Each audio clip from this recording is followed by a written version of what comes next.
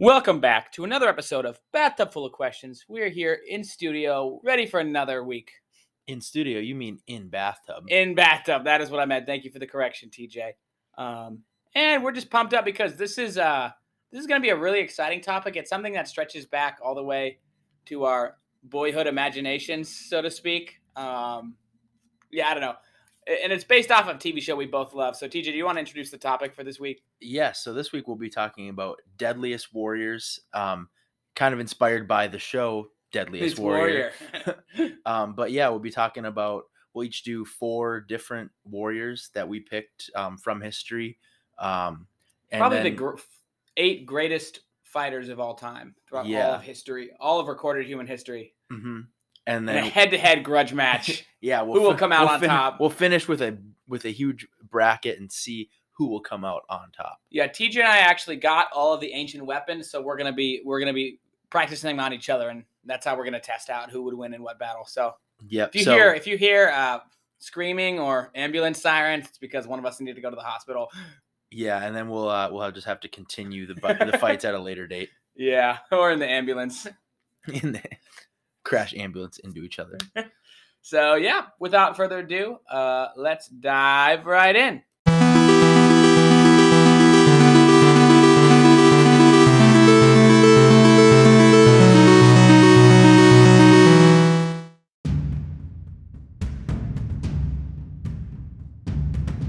All right, let's get started. No point in beating around the bush. Let's talk turkey. Let's talk deadliest warriors in human history. Oh yeah. So I'm gonna start out with one that I think might make a contention in the final round of the bracket already. You thinking past the Elite Eight all the way to the Final Four, maybe? Oh yeah. Honestly, might even finish in the championship. Wow. Okay, let me hear it. Yeah. So this warrior is conqueror of the Eurasian steppe, the Mongolian warriors. Yep, Mongolian riders under the great Genghis Khan. I actually just finished reading a book called Genghis, Lords of the Bow. That was really cool about his origin and his childhood. Okay. Yeah, but so the Mongolian warriors. Khan's great horde. Yeah. Range from about 1300 BC to 300 BC. And they had the largest empire in human history. Yeah, they terrorized the world at that point in history. They started out just as a bunch of nomadic tribes that were all over the Eurasian steppe, and they each had individual ones, like different horse lords, kind of almost like Khal Drogo. Yeah, I think they're based off the Dothraki are based off of the Mongolian horde. Yeah, and so it was kind of just like that. I feel like more people have watched Game of Thrones and maybe have studied the Mongols. But it was pre-medieval Eurasian history. Yeah. But it was they were just individual tribes, some a lot larger than others. But then by the time Genghis Khan was coming into his own as a young man, his mission was to unite all the tribes on the steppe and unite them into one great horde to kind of conquer. One, it was in revenge to conquer for his father who had been killed by a member of his own tribe. Oh. But then, or killed through conspiracy by a member of his own tribe, I should say. It was a political move. Yes, yeah. And so then Genghis wanted to unite all the tribes so he could control the largest force that had ever been seen in the known world. Yeah. The greatest army. And they just continued to ravage the land all the way from China up through Russia, all the way over to and through part of the Middle East as well. Oh. And their skills lie in horseback riding and fighting from up on like horses or ponies, I guess. And that allowed them to have a lot more speed than just the typical maybe foot-bound force. Right. Yep. And then also very skilled in combat with a sword But their real skills lied in their distance, like long and mid range, with their archery. Yeah, they're known for horseback archery. It was a very impressive. I heard kids, young boys would learn at a very young age how to ride and shoot from a horse. Yep, yeah, and they would actually have competitions among tribes where once every couple years they would get together and they would have horse racing competitions, archery competitions, and things of that nature. And people would come home and win based on whatever their tribe did that was the best. And so they were featured in Deadliest Warrior, I think season 1 or 2, and they did lose, but I think it was because they gave the advantage to the opposing force. They let it be. Oh, they got snuck up on, but I think that the Mongolian warrior has a strong contest for the bracket. A crazy thing I heard, and I'm not going to claim I heard it a long time ago, so I'm not going to say I'm an expert on Mongolian history. But what I heard is that, so you mentioned that they were a horseback people, that they were horse people, that sometimes Mongolian warriors would ride all day and all night, and sometimes to prevent stopping, they would bite the back of the neck of their horse and drink its blood so they didn't have to stop to eat. Yep, yeah, they would have and then that was one of the things that they did. Yeah, and they would have like horse milk as like curds as like food, and then they would like put a small nick in their horse's neck and drink its blood. Yeah, and then they'd patch it with mud and it would heal over. That's right. And that was also part of the reason. Like a little vampire bat on. Yeah, on the back of a horse. Mongol. And then that was part of why Genghis Khan was able to be so successful, because they had pretty much the first version of the Pony Express to get messages across thousands of kilometers between different parts of the Mongol horde. Which is pretty much just cold and temperate grassland, like steppe. Yeah, so they would ride for so long, and then they would get to another tribe or another rider who would then pass the message all the way back. And that way he was able to control forces spread over a vast array of land rather than just leading one huge force to meet another huge force head to head. They would kind of harass and attack in smaller bits a much larger army until they were able to break them down. And there's a very interesting history too with Kublai Khan specifically and his meeting with Marco. Didn't he meet Marco Polo? I think so. And that was one of the first European contacts with Mongolia and China. It's a very interesting period in history, sort of near the end of the Silk Road or maybe the beginning. I'm not entirely sure, but yeah, it's a fascinating period. Great warrior from history and great first pick, TJ.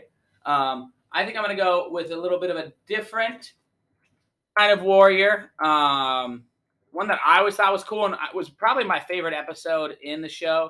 I'm going to go with the Aztec Jaguar. Ooh. So, as you know, the Aztec Empire was sort of the principal power in Mesoamerica from around the 15th century to the early 16th century until the conquistadors came and pretty much toppled it.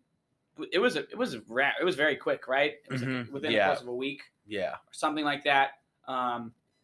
Which I don't know why you pick them if they were able to get conquered in a week. Hey, hold up. What does Lee Corso say? Not so fast.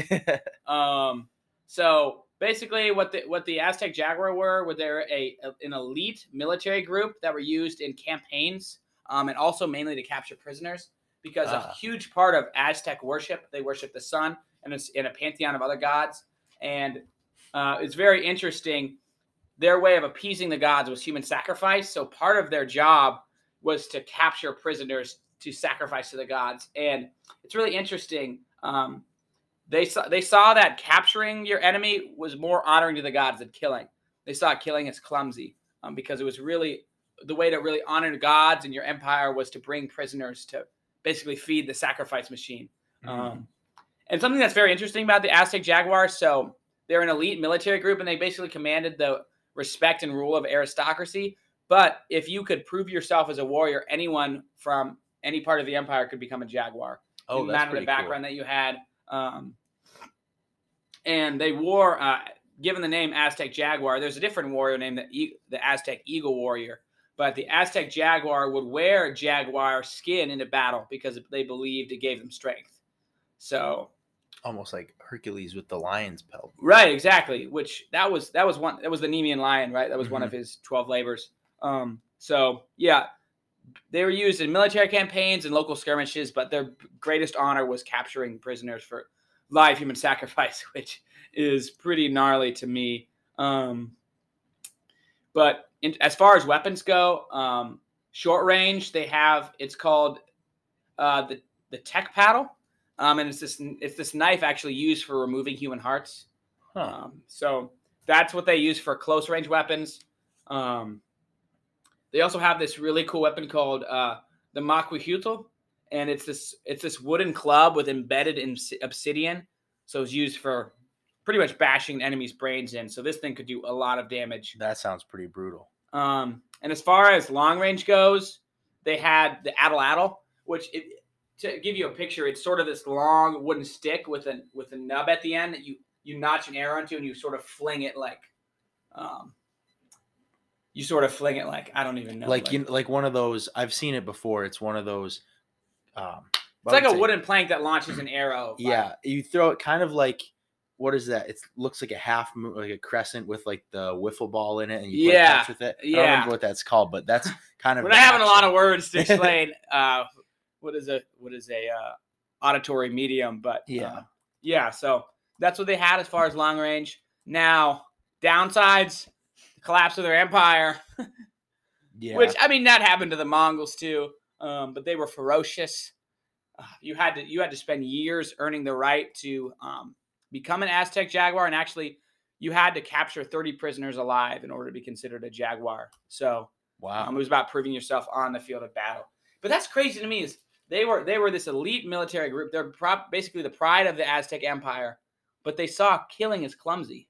Their goal was to capture enemies, which I think you could argue requires more skill to disarm and bring an enemy back alive for human sacrifice like that. That requires a lot of skill. So I think that gives the Aztec jaguar a certain interesting edge. Yeah, I think definitely, because if you're going to go, you can kill somebody with an atlatl from extremely far away.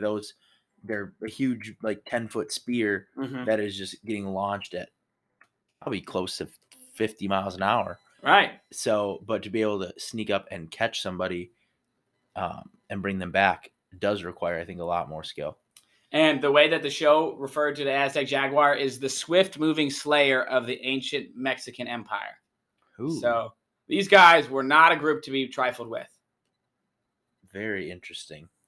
Well, going back to, I guess not going back, jumping across the Atlantic to Africa, Central Africa to be precise. My next warrior is the Zandi warrior.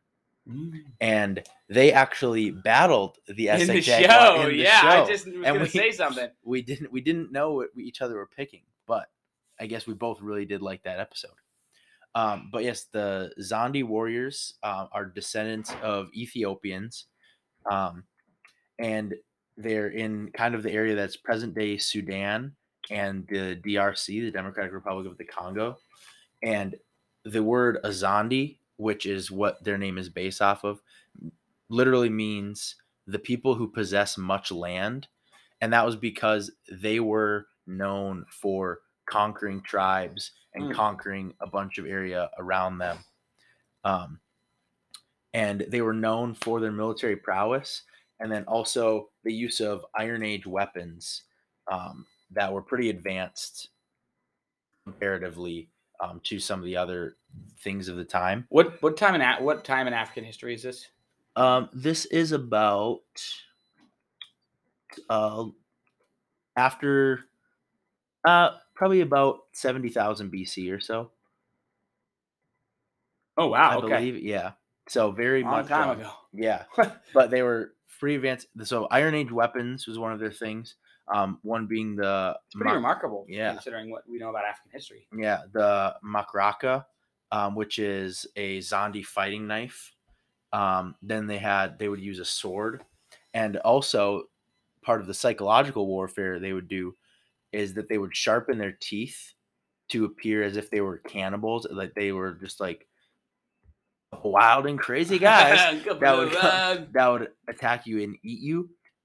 Though they didn't actually practice cannibalism, but it was just kind of that psychological thing that would really scare a lot of people. They'd be like, right. "Oh, I do not want to get torn apart by these teeth." And you see a lot of different warrior groups and warrior peoples throughout the centuries approach psychological warfare and psychological battle in different ways. I mean, I'll talk a lot about some of the other guys that I have on my list that sort of not only use really advanced and interesting like weapons, but also psychological tactics. Yeah. And one of the coolest things I thought about the Zandi people were that they were against the slave, like super against the slave trade while it was going on. And they would fight a lot just to um, fight against the slave trade and make it like basically try to destroy it, and which I thought was a really cool thing. And they still exist today as a tribe in Africa, still using the ancient weapons of their tribes from so long ago.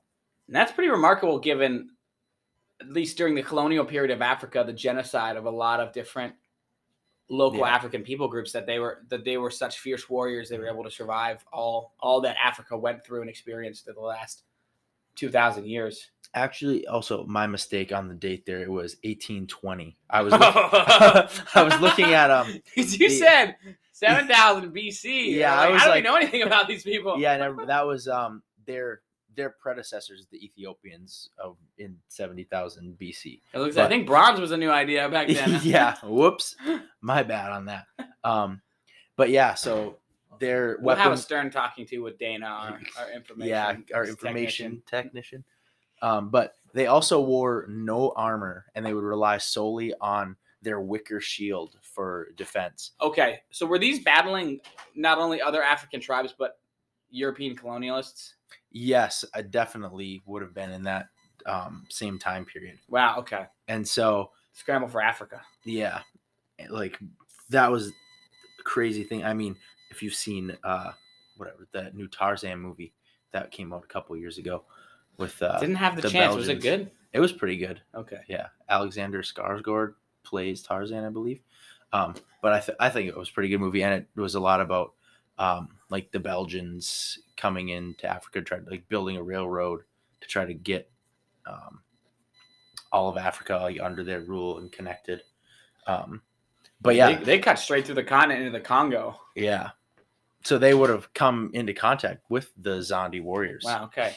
Interesting. Yeah, and their wicker shield would have been not very much of a deterrent, I guess, of protection, but also sometimes the lack of armor can provide for a lot more agility and quickness, depending on who you're fighting. I think that is a pretty good advantage.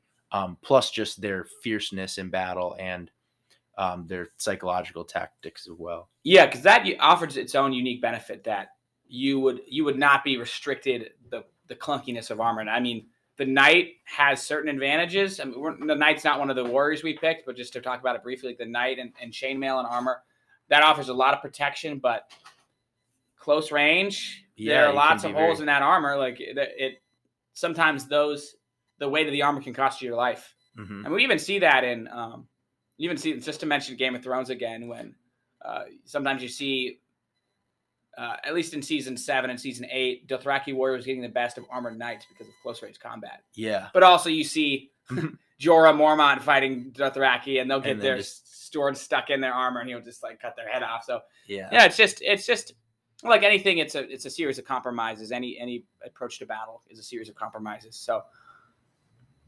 interesting. Yeah. Okay, I mean, let's just drive the tribal warriors home before the ad reading. My next guy is the Maori warrior, the deadly slayer of the South Pacific. Ooh. So the Maori were the indigenous people in New Zealand, mm-hmm. And something that's really interesting about them. So they're a branch of they're a subgroup of Polynesians. They descended from the Austronesians, who basically lived in ancient Indonesia. And they arrived in New Zealand around 1280 AD, which is pretty remarkable because that makes New Zealand the last colonized large landmass on Earth. Oh, yeah. Wow. That it wasn't until pretty much the Black Plague hit Europe that human beings had ever set foot in New Zealand. So I guess that lends to a lot of their diversity in plant and animal life. Right, yeah, because they were untouched for so long.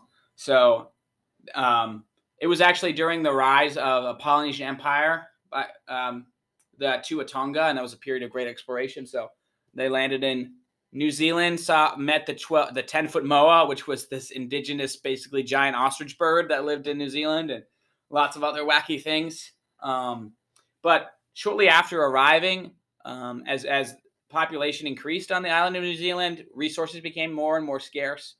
So they split off into tribes and became this great warring people. So yeah, just a really interesting history. To the Maori, combat was sacred. And that it was a way to gain spiritual mana and prestige and honor your ancestors. So this was actually done by not only killing your foes, but cannibalizing them afterwards. That it was a way of gaining their mana and gaining spiritual prestige. It was a way of honoring your ancestors. So war and combat is deeply important to the Maori. If you've ever heard of the haka, we were talking about psychological warfare. It's this deeply intimidating war dance that was meant to terrify their enemies. Yeah, if you've ever watched the All Blacks rugby team from New Zealand, they do that before every match. Or the New Zealand basketball team will do it. Pretty much all the basketball team. Yeah, like in the Olympics or things like that. They'll they'll do the haka, and because New Zealand is very much in touch with their Maori history. Right. That's funny. I just can't imagine it being as intimidating in a basketball jersey. Yeah. With, like, the sleeves out. I don't know. I just have a mental picture in my head that's not really true. But so yeah. And I think so one of the first people to come into contact with the Maori was a Dutch explorer named Abel Tasman.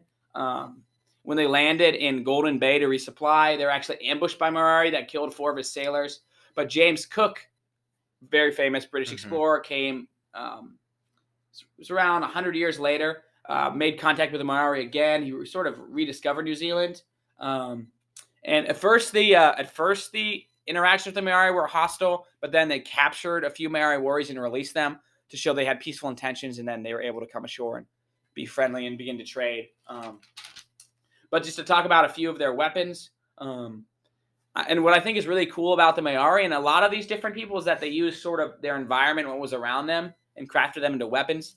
So obviously it's the South Pacific, it's Polynesia, coral reefs, ocean all around them. So a lot of their weapons are inspired by natural marine weapons and the weapons of natural marine animals. So, like for instance, there was the stingray spear. So it was a spear with the stingray stinger at the end, sometimes still having venom in it. So that's like a cool thing. They used that before even Steve Irwin got it. Before Steve Irwin, yep. So the stingray spear, I thought that was always a really cool weapon. It's coated with venom, pierces the human skin. There's the shark tooth club, which is also awesome. A club, basically a big wood billy club covered in shark teeth. That'd be intense. I would run. And then there was there's the Maori club, which was the symbol of chieftainship, and it's this sort of, it looks like basically like a dark jade, and it's a tear-shaped club that was used for beating. So it was made out of nephrite jade, so it was a rare material, a symbol of chieftainship. But yeah, Maori were a fierce warrior people, and like you're saying, kind of like the Zandi warriors, a lot of their tribal traditions are still intact today. Yeah. So they're very fascinating people. Went to war with Europe, with the British when they invaded New Zealand. Had some successes, but yeah. Yeah. Even today, New Zealand is one of the only really like developed nations that hasn't tried to completely erase like their native people's history. Yeah. And like they integrate a lot of the names of their street names, their town names, everything kind of into modern day life. And you'll have like Maori words that are intertwined in the New Zealand language and everything like that. So that's pretty cool, I think. Yeah, but it seems like a great start. We got 4 fearsome warriors out on the field. Maybe we'll transition to a quick ad, and then we'll talk about the rest, and then we'll get into our grudge match of all the centuries. Oh, yeah. Today's episode of Bathtub Full of Questions is brought to you by Captain Thunder. Do you enjoy Dr. Pepper with a little bit less flavor that tastes a little bit worse? You're going to really enjoy Captain Thunder. Use promo code ThunderBuddies for 5% off your first purchase.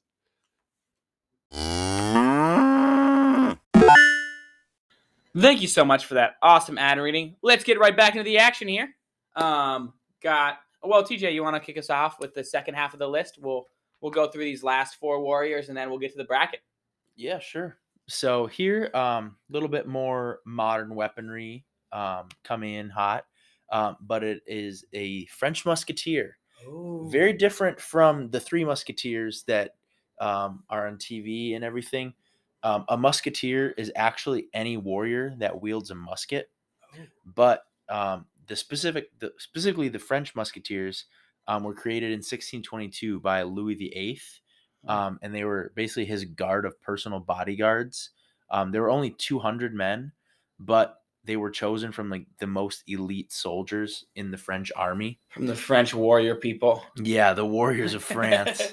And then they lasted until 1776, which you guys may know is the American Revolution. And it was they were actually disbanded because of the large amount of French debt from the 7 Years' War and helping us in the Revolutionary War. So at the fall of the Musketeers, America was born. Yep. And then so they were disbanded. I never thanked them for that. Yeah, thank you. Thank you for your service. And then Napoleon actually tried to revive the Musketeers to save his collapsing empire, but then only 2 years later, the fall of Napoleon just disbanded them. These Musketeers are not having a great start being associated with all these collapsing empires. Yeah, they definitely are not. But they do have a lot of interesting weapons that put them possibly above some of the other warriors that we've dealt with so far. Just obviously modern weaponry such as the musket and the pistol kind of that makes there be such a large gap between kind of just that's handheld why weapons. That's why Europe was able to pretty much decimate the known world is through like guns. Yeah. So that's make a difference. Yeah, but they were also very skilled and trained using the rapier, which was their sword. Yeah, kind of like the fencing sword, and their dagger, which was just a shortened, smaller version of that. And they also wore steel armor to protect their torso. Right. I think that may have been in the movie or many of the adaptations of the Three Musketeers. Kind of like it looks a little bit, when you look at it, maybe a little bit silly, but it's kind of just like the chest plate of a knight. But then that's about it. Huh. Wait, so the Three Musketeers were from this elite French paramilitary group? Yes. Well, that's what they're named after. Yeah. Okay. And then they would also wear their signature cape and hat. But as Edna Mode says, no capes. No capes. Yeah, I don't know. I mean, I'm seeing some big red flags with this musketeer. Capes and falling empires. Yeah. But they modern are weapons. Yeah, they do have some modern weapons. And they were very skilled in like sword combat. And much of what the not Three Musketeers, but the French Musketeers did has then passed to the French Foreign Legion. Huh. Also, don't forget about the baguette bullet. Yeah, that's very dangerous. Yeah, triangular wounds. Yeah, honestly, I think one of the Musketeers' weapons could be just French cuisine. Yeah, like who's gonna attack you when you're crazy enough to be eating snails? When you get a whiff of escargot, yeah, they just start floating towards the sound, like the smell of French baking. Yeah, we conquer enemies with food. Yeah, so I don't know if they would be considered maybe one of the greatest, but You already they do have some interesting history. After you're behind done talking about them, you're like, yeah, I don't know about Yeah, they're like- Musketeer. them. They're very mid. They could be a Sweet 16. They could be an Elite 8 team. We'll see. Since we only have 8. Does he only have? Everyone's already automatically in the Sweet 16, so sweet. Oh wait, no, wait, we only have 8, right? I'm thinking of we only 16, have 8, so they're so everybody's automatic. in the Elite 8. Okay, cool. My next warrior, I'm really excited about this one. This one's just kind of just cool all around. The Shaolin monk. Ooh. And in the words Kung of Fu. Kung Fu, I love Kung Fu. Everybody was Kung Fu fighting. In the words of Eric Chen, Kung Fu master historian, the monk's skill is used to purge evil, no more and no less. Huh. So the story starts, there was a Buddhist monk named Batuo who came to China in 464 AD. And around 31 years later, after Batuo arrived in China, Zhao Wen, a devout Buddhist and currently the emperor of that region of China, funded the construction of the first Shaolin monastery in 495 AD. And Batuo was the first abbot of this monastery, and he taught his monks Kung Fu. And what's really interesting is, so obviously Buddhism is a very peaceful religion, but they were taught Kung Fu as a means of self-defense. That the Shaolin Temple had so many expensive antiques and luxurious donations that oftentimes thieves or armies would attempt to attack the monastery. Mhm. Just to get all their goods. So there's been this rich history of Kung Fu teaching to protect themselves when they travel around China and to protect their monastery. Because the really interesting thing is that due to Buddhist beliefs, it prevents them from ever being the aggressor. So they can never attack, but they can only defend, which I think is really cool and has a lot of honor associated with it. Definitely, yeah. And they have a lot of really cool weapons too. There's the 2 Ime piercers, which imagine they're like 2 metal rods with metal arrow tips at the end that are used for stabbing.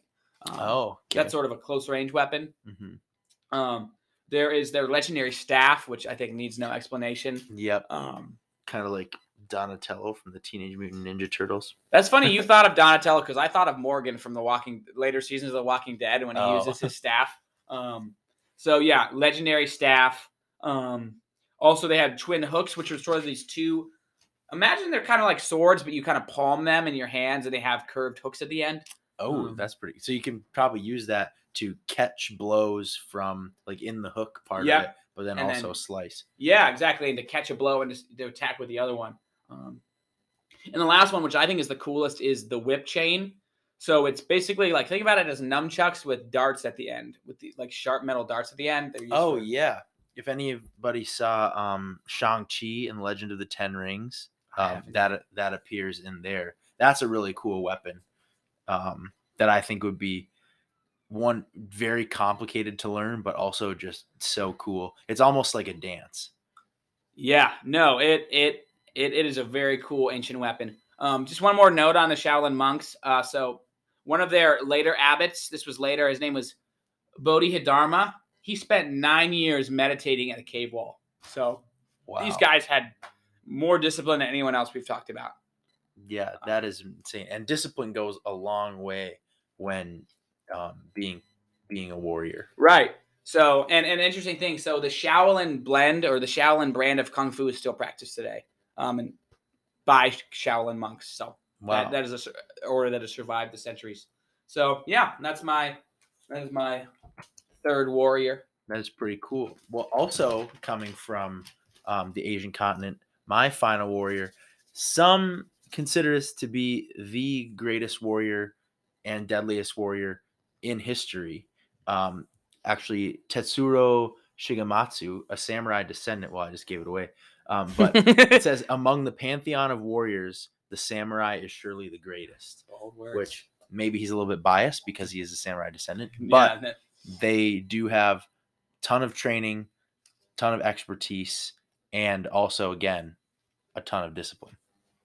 And so the samurai in about the 1500s in Japan, 10% of Japanese men were samurai. Oh. Yep. And so samurai means to serve. And they served the daimyo and protected their land. And so They were like local feudal rulers. Right? Yep, yeah. So samurai were paid in food or land to basically fight for their area. Um, and so they had a lot of different weapons, but most notably would be the katana, their sword. And I mean, it always seems on the History Channel, you always see the katana. Like if you watch the History Channel just for one day, you will see it. I feel like 10 times. Yeah. Just whether it's on or you watch Kill Bill. Yeah, or Kill Bill. Whether it's on Hanzo. like Forged in Fire or anything like that, everybody's trying to make a katana or to showing how deadly this weapon was.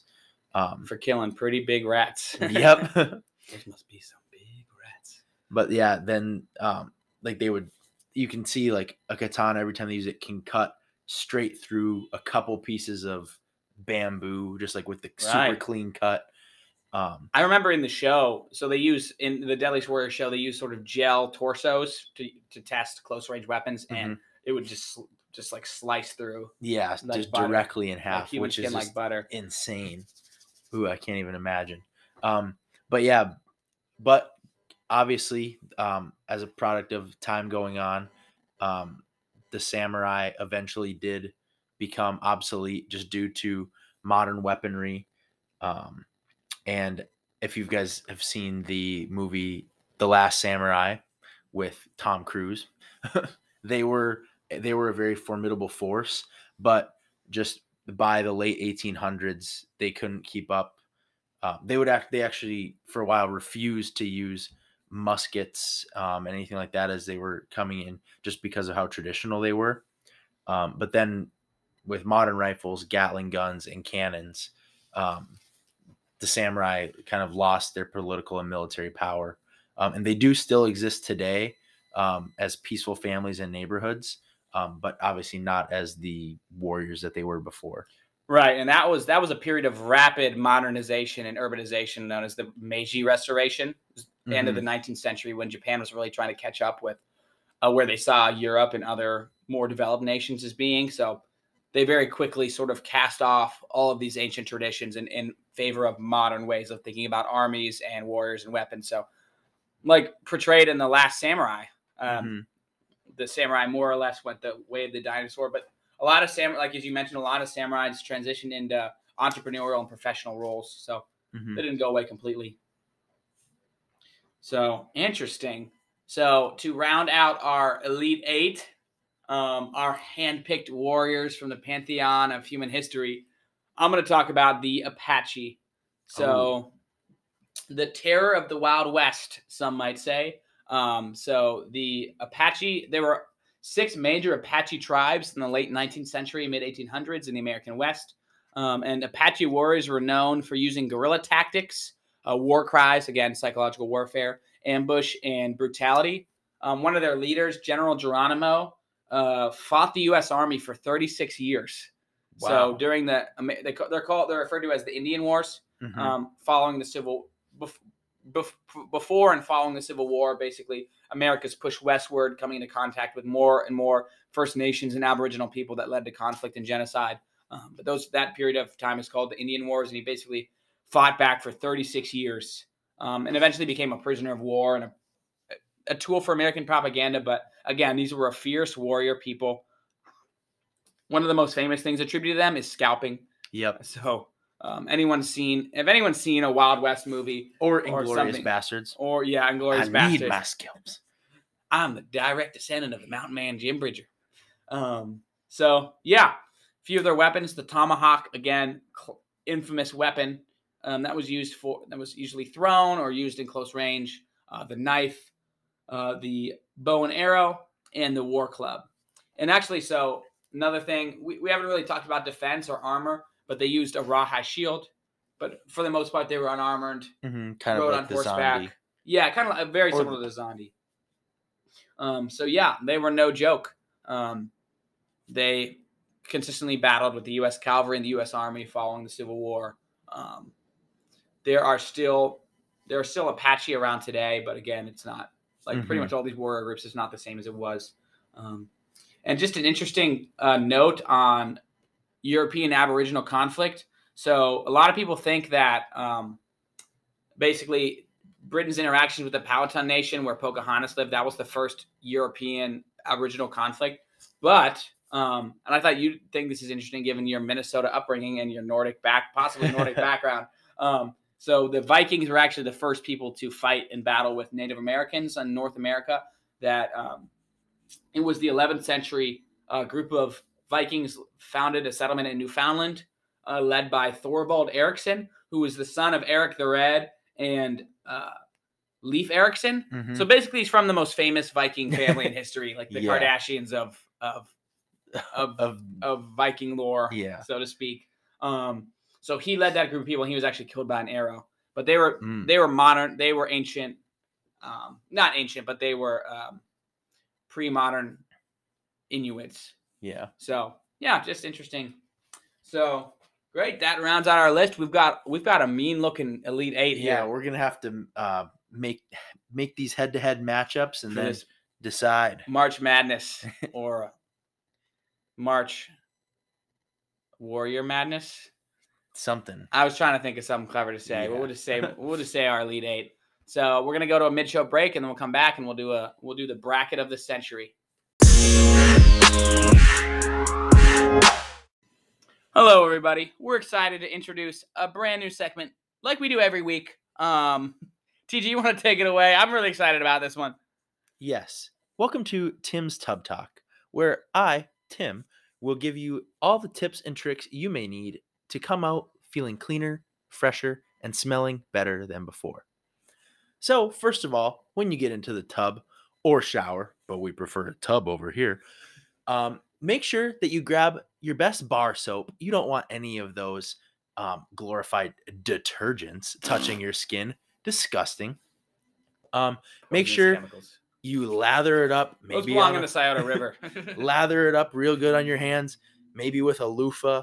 Maybe with one of those toilet brushes if you're a little cheap from the dollar store.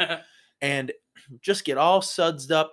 Make sure you get behind the ears. Make sure you get up in your nose. With the toilet And brush. make sure you really get between your toes. But yeah, and after that, when you are washing your hair, make sure you start down at the roots, get a real good massage in, Good advice. and then work your way out to the ends. But then when you're conditioning, do that in reverse. Make sure you get your hair combed through. And then I honestly sometimes like to just take a little time to sit under the warm water and relax. Think about my day, and then to really get my day started, I turn off the hot water, and then I get cranked in the cold, and then I go crazy, and it wakes up my brain, and it stimulates me for the day, and then I say, go, go, go, sell it, buy it, throw up, maybe even a little bit, and then my day is completely ready. I walk out, and I say, come on, world, give it to me, or I'll take it from you. And that was today's episode of Tim's Tub Talk. Yeah, I know. Sometimes getting into the shower can feel like a treacherous, unknown world. Thank you for this life advice. I think it's going to help really a lot of people shower and bathe to their maximum potential. Yeah, some people don't even know what's going on in there. I mean, PU. Yeah, might as well be exploring the Amazon jungle trying to get into the shower. You know, it's this brave new world for a lot of people. So, yeah, it's funny for a podcast about bathtubs. We really have talked little about personal hygiene. Yes, well, that's why I'm really excited for this new segment, and we can really get into it next week. Maybe even Tim's toothbrush tips. Thank you, TJ. And without further ado, let's get back to our bracket of the century. Here we go. Oh, thank you.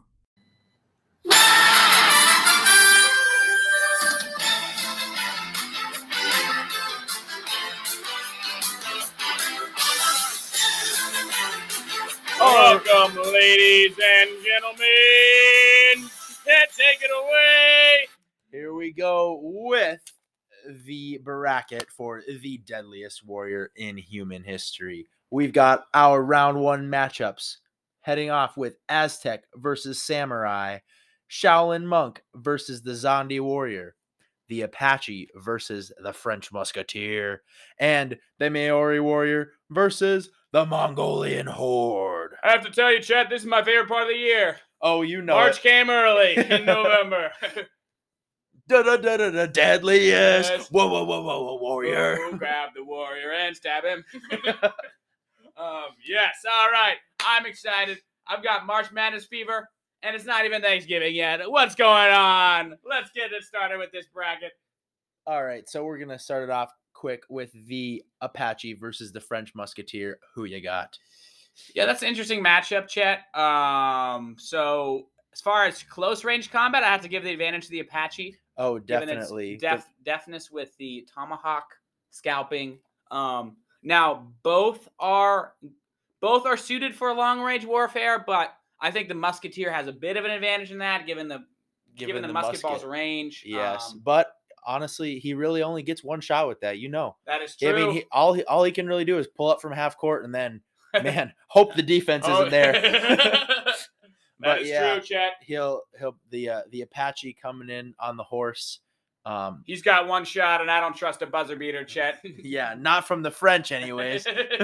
So I think how that would go down is probably the French Musketeer loads up, takes a shot. Doubt with the accuracy of the musket that it will land from so far away. He's also and then French, so yeah, and then Apache's on horseback. It's war cry. He's from France. He's never heard an Apache war cry before. He doesn't know what's going on. He's shivering his timbers. But yeah, and then I think Apache comes in with the bow and arrow. Even if it doesn't make contact, he kind of just peppers him, makes him dance a little bit, and gets him scared. And then I think he comes in one swift blow from the tomahawk. I mean, he's not even the Musketeer's not even wearing a helmet. All he's got is his little French cap. Yeah, he doesn't. Yeah, the Apache doesn't even have to get out the horse to finish this. This is a pretty cut and dry matchup. I give that to the Apache. Yep. All right, hands down. Apache moves on to round 2. Apache. All right, cool. Next matchup, Chet. Let's go with the Shaolin Monk versus the Zandi Warrior. Now, this is one our analysts have been looking forward to all year, Chet. It's an interesting matchup. There's going to be grit. There's going to be skill. There's going to be a lot of spunk, too. There's going to be a lot of spunk in this matchup. Now, let's talk about the Shaolin strength. Clearly discipline. Like we mentioned, they're used to meditating for years on end in caves. No one can match the Shaolins, not only discipline, but sense of focus. But the Zandi Warrior is ferocious. Yes, the ferocity, the power, the psychological tactics. That is true. The fearsome warrior of East Africa. Was it East or West Africa? West Africa. Yeah, Central Africa. Central Africa. Man, this is tough. I think the power here honestly probably goes to the Zandi Warrior. They are known as a conquering tribe. They're used to being the aggressor. Shaolin monks, a lot more defensive. That is true. I mean, hey, we do love a good defense, but it may win. Sometimes it wins championships, but not here. So you want to give the advantage to the Zandi Warrior? I think so. To make one quick counter argument, I think the Zandi Warrior is going to come in with a lot of energy, a lot of blind rage, but I think the Shaolin monk could outlast the Zandi Warrior's energy. But I think the sword and the ferocity of the Zandi Warrior would just be too much. I would agree with you. I'd give it to the Zandi. All right, moving on to round 2, Zandi Warrior. All right, now here we have an interesting matchup. The Maori versus the Mongol. That is interesting. So, where to even begin? Where do we even begin, Chet? Well, the Mongol does have the advantage of being on a horse. And honestly, both of these groups, their power comes from their strength, not as one, but in numbers. That is true. So, as if we didn't explain this, this is a one-on-one matchup between these two great warriors. Now, I will admit the Mongol does have its strength. That they have the horseback, which is big. Archery from horseback. Mongol definitely has the advantage long range, but also the Maori warriors were way more independently minded. Now they were tribes, but a lot of it was about them gaining personal glory and spiritual man on the battlefield. I think that's something that has to be considered going into this matchup. Oh, definitely. And also, kind of try to find the most neutral ground for these folks, but there really is a very hard way to find neutral ground. I mean, Maori in the South Pacific, Yeah. in kind of like a jungle rainforest, like on the beach. Mongols from the Eurasian steppe, just grasslands. Yeah.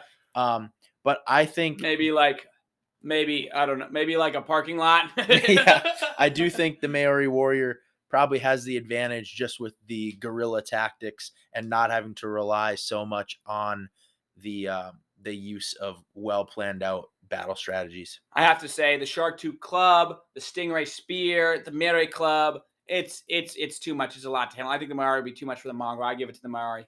All right, that's the M&M matchup, and we give it to the Maori. The Slayer of the South Seas advances to the next round.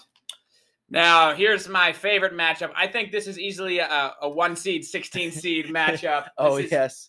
But who knows? It could be, maybe it's UMBC, UVA. Hey, but probably not. Probably not. That's why it's a 1 and 16. The samurai warrior who existed and was very powerful for 300 plus years versus the Aztec Jaguar. Yeah. Samurai warrior, an indifference to pain, an incredible amount of discipline, loyalty. Now that is an aspect of combat we've not talked about is the motivation of loyalty.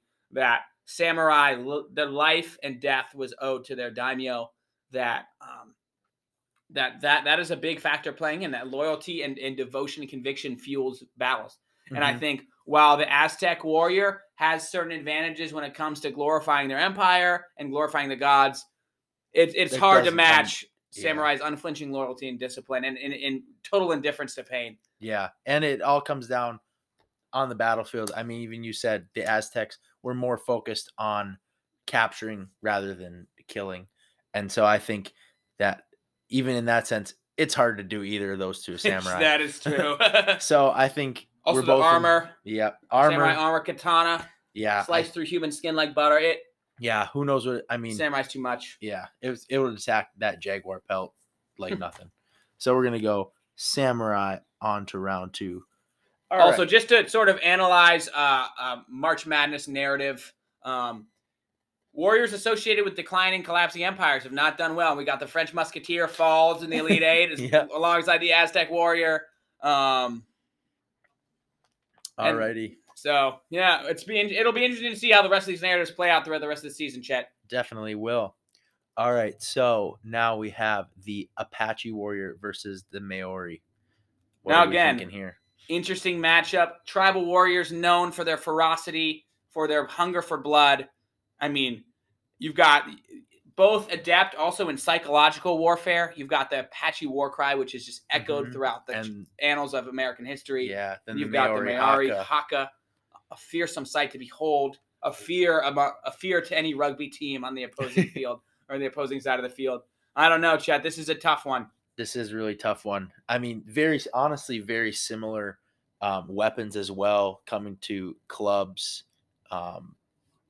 blades, slightly, little bit of distance weapons, but not much. Right. And I think another interesting narrative parallel is primarily combat with invading colonial powers. You've got the Apache struggle with the U.S. Cavalry and the U.S. Army, and then the Maori struggle with invading British. So these are two warriors of a same vein and a similar class.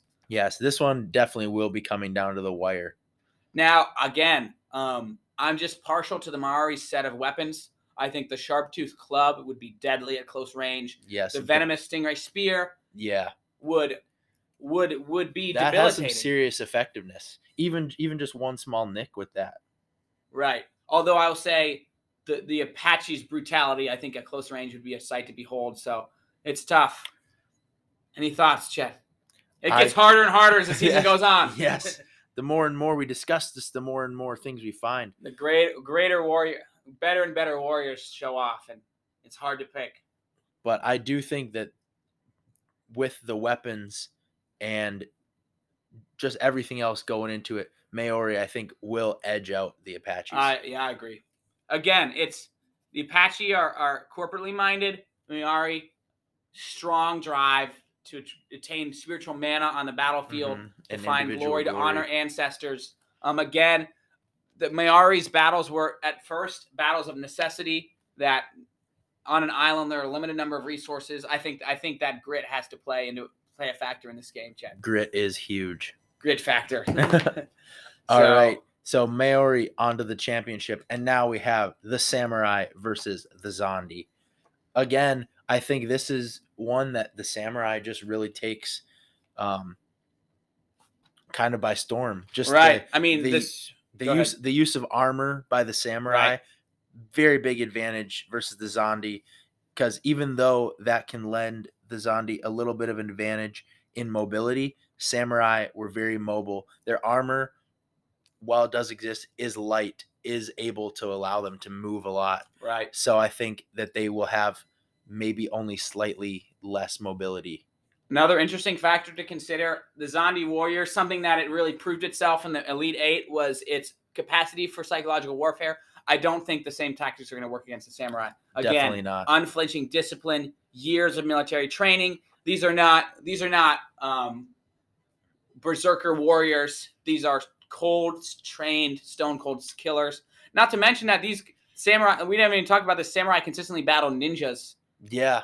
like known for their stealth. So I think that the samurai has an advantage against stealth opponents, against more blind rage, fury, undisciplined opponents. Now the Zondi are fearsome, formidable warriors in their own right, but again, I think the lack of armor plays at its disadvantage in this round. Again, the samurai's armor gives it a huge benefit. The katana, again, is unrivaled in the chambers of weaponry, weaponry history. So again, I think you're right. I think it's another barnstormer. Samurai takes Zondi down. Yep. Oh, you guys hear that, ambulance man? We are fighting it out here. Yep. All right. I mean, maybe that's for the Zondi. We have our championship matchup, the Samurai versus the Maori. And boy, this one is going to be intense. Both of these have fought some tough battles coming in. And I think we may need to call in an expert on this one. Right. Yeah, maybe. And maybe, we did not trust our own opinion on this. We wanted to call in one of the greatest shows of the podcast, one of the greatest friends of the podcast, actually the only two-time guest host, our friend Logan Eberhardt. Now, this is a matchup through the centuries. This is bigger than OSU Michigan, LSU Texas. I mean, this is a grudge match. Let's see what our guest picker has to say. Let's see what our guest. Hello, you are on the podcast live, and we need your opinion. We couldn't come to a decision ourselves on this. Oh my gosh! So, through your expert Deadliest Warrior opinion, give a little bit to give and take on both sides. But who do you think wins this matchup in the championship? The Samurai Warrior or the Maori Warrior? Ooh, I like a good Maori Warrior because they know the haka, like Jason Momoa. Right. Oh yeah. I don't know. I feel like that's underrated, but I don't know. Samurai has way more armor and they've got better weapons. They really do. That's been a big talking point. Samurai. Too much honor. Too much honor at stake. That is correct. Yeah. Well, thank you, because we really couldn't come to a decision on our own. We have seen these guys go through some tough battles on their way to the championship. In your expert opinion, I think we trust you. Yeah, no. Again, thank you for being such a great friend of the podcast. We always appreciate hearing your voice. Of course. Thanks for having me. This was a grudge match for the centuries. We needed a third opinion. So thank you, Logan. No problem. All right, have a good night. Goodbye. And man, it seems like this March Madness season comes to a close in a surprising turn of events. The Samurai Warrior comes out on top and is the official Bathtub Full of Questions greatest warrior in human history. You know it, folks. You heard it here. If you ever come across a samurai, maybe just don't. Walk the other way. Yeah, I don't know, because, again, maybe to just talk a little bit more in depth, Maori, like, very similar to the Aztec and the Apache and the Zondi, ferocious, strikes fear into their enemies, known for even eating them after they killed them. That is a cold, bloodthirsty killing machine. But the samurai, again, too much honor, too much discipline. The katana is just the Cadillac of swords. Yeah. It stands no match. They were basically, I mean, samurai was pretty much the Alabama offense during the national championship game this year. I mean, you got Jalen Waddle, Mac Jones, Devonta Smith, and Najee Harris all on the same team. It's too much. They were going to steamroll anyone that came across. So, yes, but we had, I think, a really good discussion today. I definitely learned a lot. We hope that you did too. And so we thank you for listening to this episode of Bathtub's Deadliest Warriors. Bathtub's Deadliest Warriors. Now, remember, every time you step out of the house, if you're ever in trouble, summon the spirit of the samurai warrior, and you'll be okay. Thanks, guys, for listening. Have a good evening. Go March Madness, go Samurai, and go Bucks.